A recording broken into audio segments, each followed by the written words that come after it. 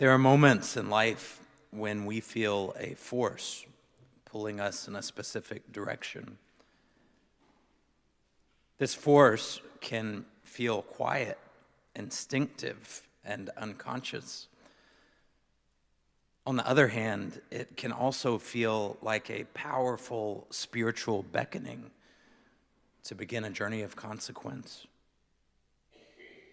Whether it's cloudy or clear, a vision of what might be possible inspires us to start moving forward. The force that summons us is beyond us, and yet the decision to make that first step, and then the one after that, and the one after that, can only be made by us. We make the choice to begin, and then choice after choice to continue. These decisions require our courage and vulnerability because there is risk that comes with stepping beyond what we know and trying something new. Some of our steps will be decisive, others will be subtle. Not all of our movements will take us towards what we want or what is easy, but cumulatively, they will guide us towards what we need in order to become our true selves. The only way to discover what lies beyond the horizon is to move towards it. The story in this morning's gospel is known as the Transfiguration. Thus far in Jesus' ministry, he has been joined by a small group of disciples as he teaches and heals in the poor rural communities that surround the Sea of Galilee.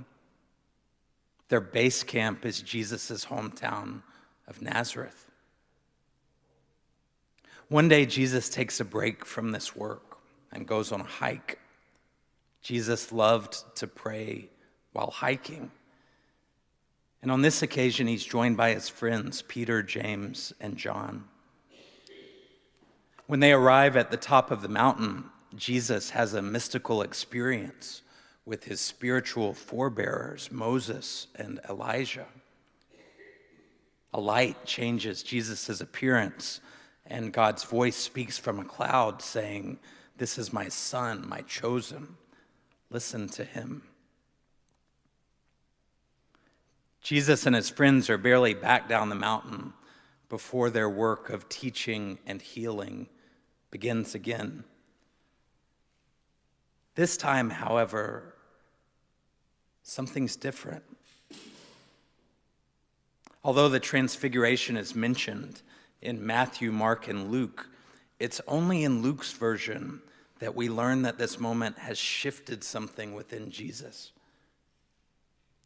Verse 30 mentions Jesus being headed towards Jerusalem. In the verses that follow this passage, Luke spells it out even further. When the days drew near for him to be taken up, Jesus set his face to go to Jerusalem. Because the Transfiguration is a larger-than-life story, and also because we already know the arc of how Jesus' story plays out, we might overlook this small detail. But this is the moment when Jesus feels a force pulling him towards Jerusalem, along with a sense that he will die there.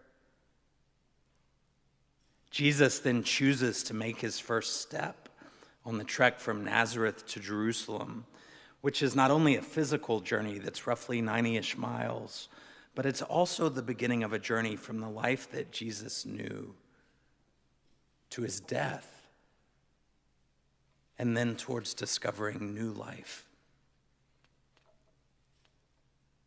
We are not guaranteed any outcomes when we start a journey.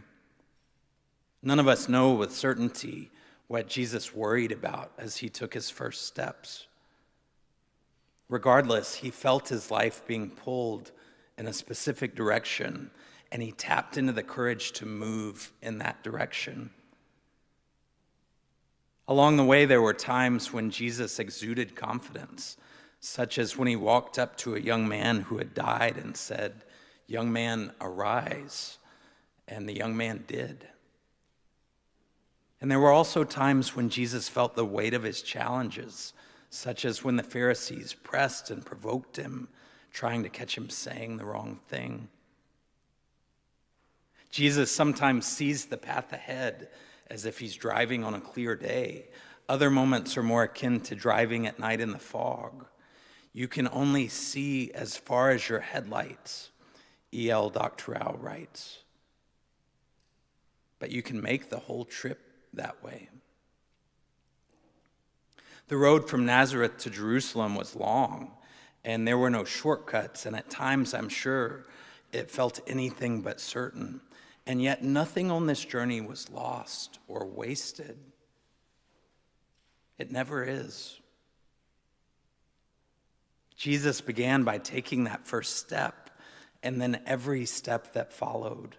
All of the people and moments he encountered along the way were wisdom teachers that contributed to his transformation. How do we learn to discern when a force beyond us is calling us to begin down a path of transformation? This might sound overly simplified, but this morning's gospel tells us that Jesus felt this pull while he was praying. Our soul health depends upon us finding time to sit still with God. In her podcast, The Next Right Thing, Emily Freeman remarks, "Stillness is to my soul as decluttering is to my house. Silence and stillness is how the soul sifts through the day's input. The silence serves as a colander, helping us to discern what we need to hold on to and allowing what we don't need to fall gently away, making space to access courage and creativity, quieting to hear the voice of God. There's no wrong with this," she concludes. "Simply find a few minutes to sit, close your eyes, and listen." I also think it's worth pointing out that when Jesus feels this pull, he's ready. He's fully present with where he is and with himself. He's kept up with his spiritual homework, per se, so that when his number is called, he's prepared to step forward. His head space and heart space are guided by love, not pushed by fear. Each decision to start a new journey is unique, and yet there's also something universal.